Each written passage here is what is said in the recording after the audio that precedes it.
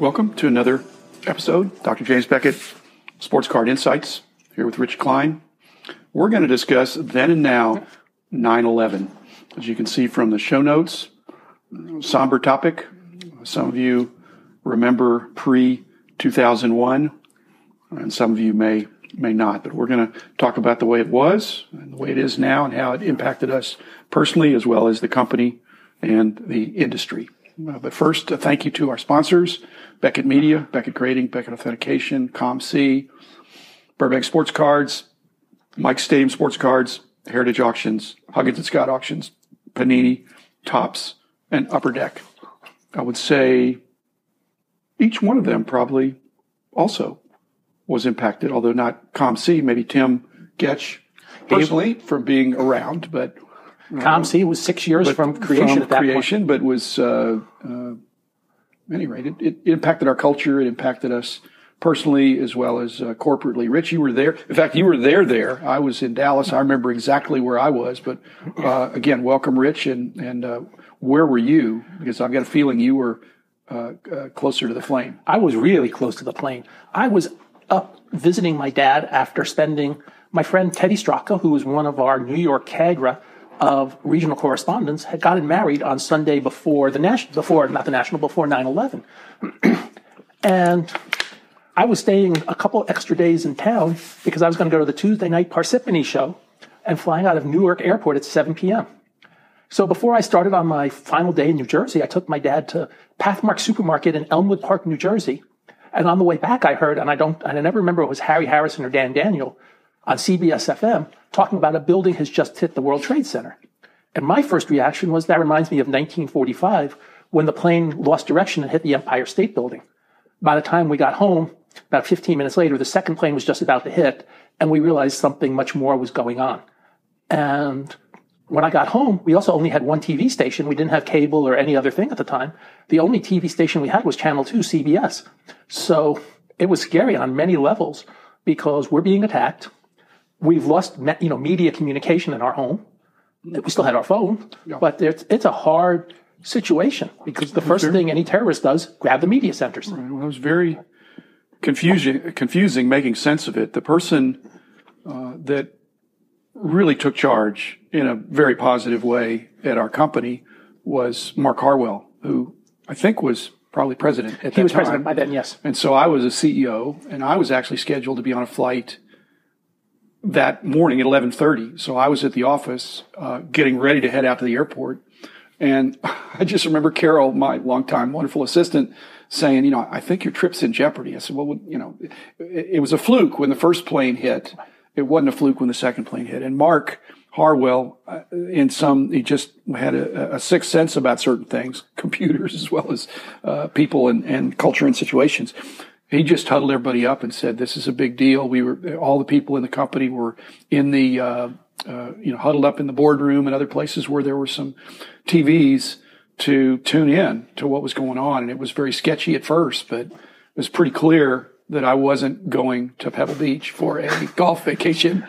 If it had been the day before, I'd be stranded there, which would be a good place to be stranded, not to make too light of that. But so I was stranded in Dallas, but I basically was probably more needed in Dallas. I think it was a very destabilizing event, not so much for our company, but everything was at a standstill. We published magazines. Those magazines were stuck on the tarmac or were not being distributed, or people were not able to travel as freely by plane, and a lot of other things were gridlocked. And so we were stuck. And so our dealers, our collectors out there, everything was at a standstill. The good news is I don't remember anybody ever complaining about that particular issue because I think they all understood that that we were late. Yes, but we had a good reason there. And just speaking of Carol, I saw a Facebook post from her the other day. She and her husband are happily retired, and they're living in Arkansas, and they're doing very well in retirement. And I'm glad that they've found their forever home at this point. I am too. Boy, this was again with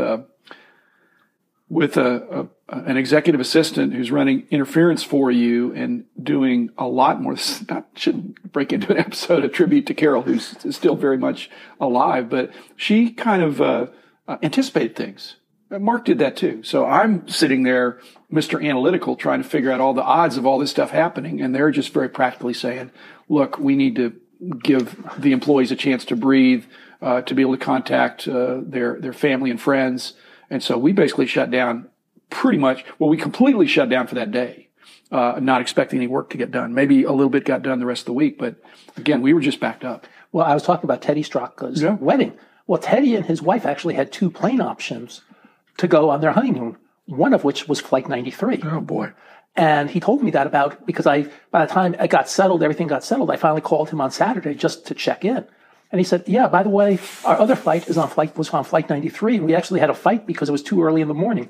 So he lost the fight. He lost the fight. A really good start to your marriage, to lose the fight to your new wife and save your life at the same. And save your life, not save your marriage, but it's to me that's my new strategy. I'm going to lose every battle, and I'm going to totally win in the end with my awesome wife.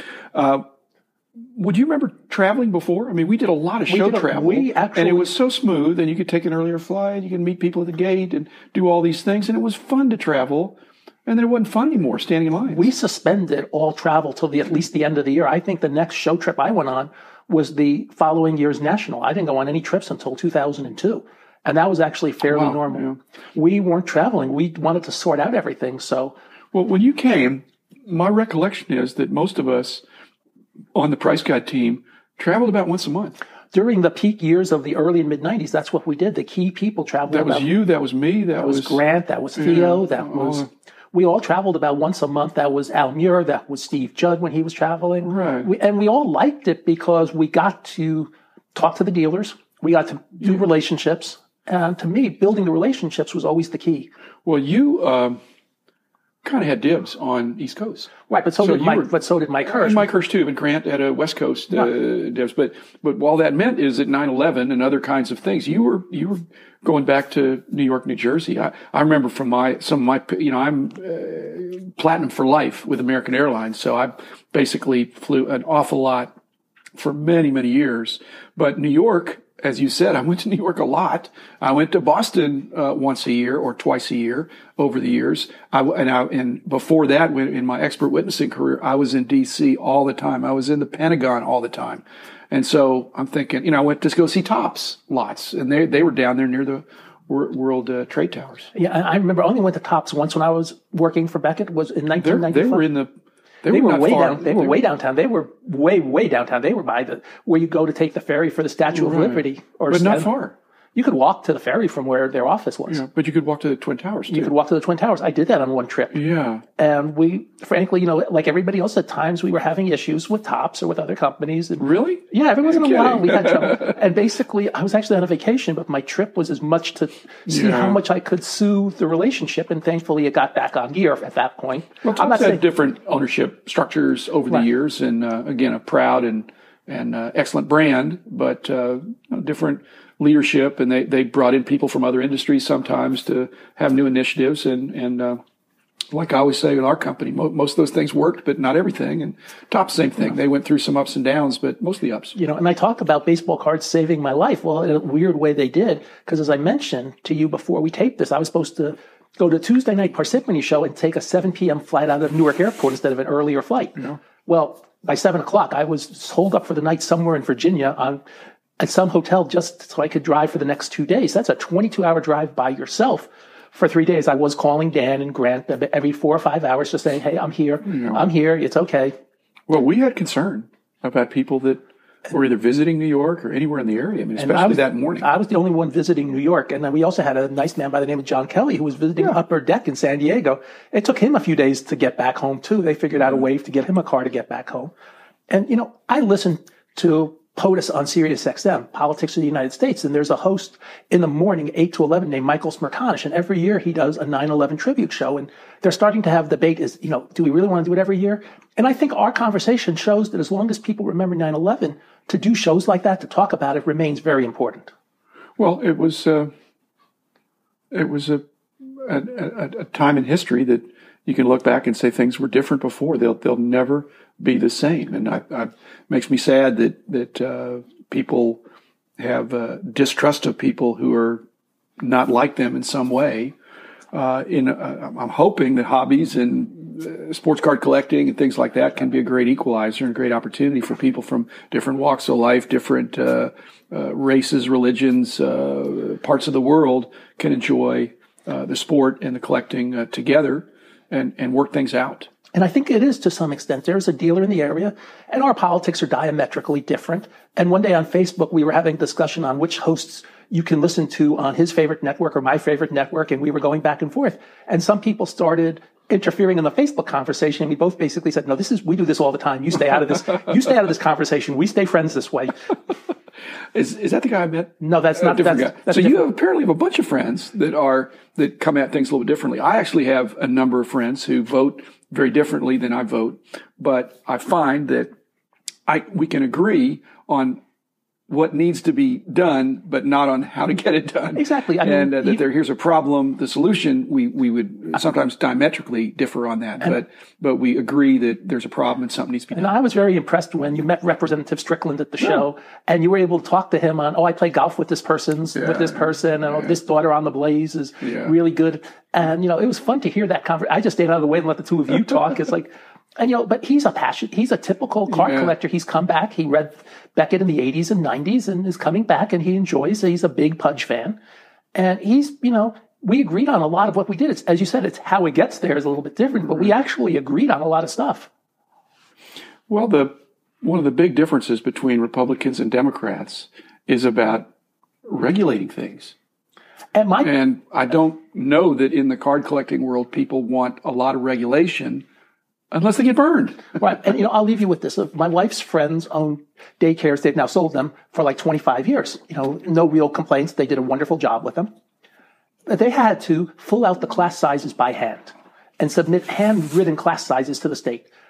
One of the things I said, why couldn't you just send it in on a computer? You have 25 years. Why do they have to read it? Don't they trust you after 25 years with no outstanding complaints?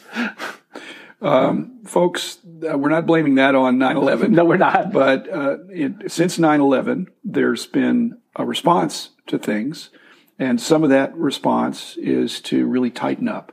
And some of that tightening up is probably appropriate, but some of it seems like it's put situations at a standstill. And to strike the right balance, everybody wants to be safe. We want to, just like with the card collecting industry, we want to have safe trades. We don't want to get burned. But, we need safeguards. We need double checks. We need people that are looking out for cleaning up and protecting us from the occasional bad apple. So any last thoughts about 9/11, Rich? I'm glad you weren't on an earlier flight. So was I. I'm glad I wasn't going the opposite direction. And I'm glad Teddy wasn't on Flight 93. Teddy on Flight 93, which was the Todd Beamer flight, right? That's correct. Yeah. And so I'm glad he wasn't amazing. On that flight. And I'm glad that, mercifully, with all the people I knew, I was tangentially touched, but I thankfully didn't lose anybody I knew on 9/11, which I feel very blessed about. And let's end on a high note. I eventually did go to Pebble Beach and really enjoyed playing those great courses out there. So I am retired now, so I can play golf a little bit here and there, and that's certainly a great place. But my place on 9/11 of 2001 was with my company and with my friends and family. So again, thanks to everybody for listening. Thanks, Rich, for reminiscing of the then and now of 9/11, and we will be back tomorrow. Thanks. The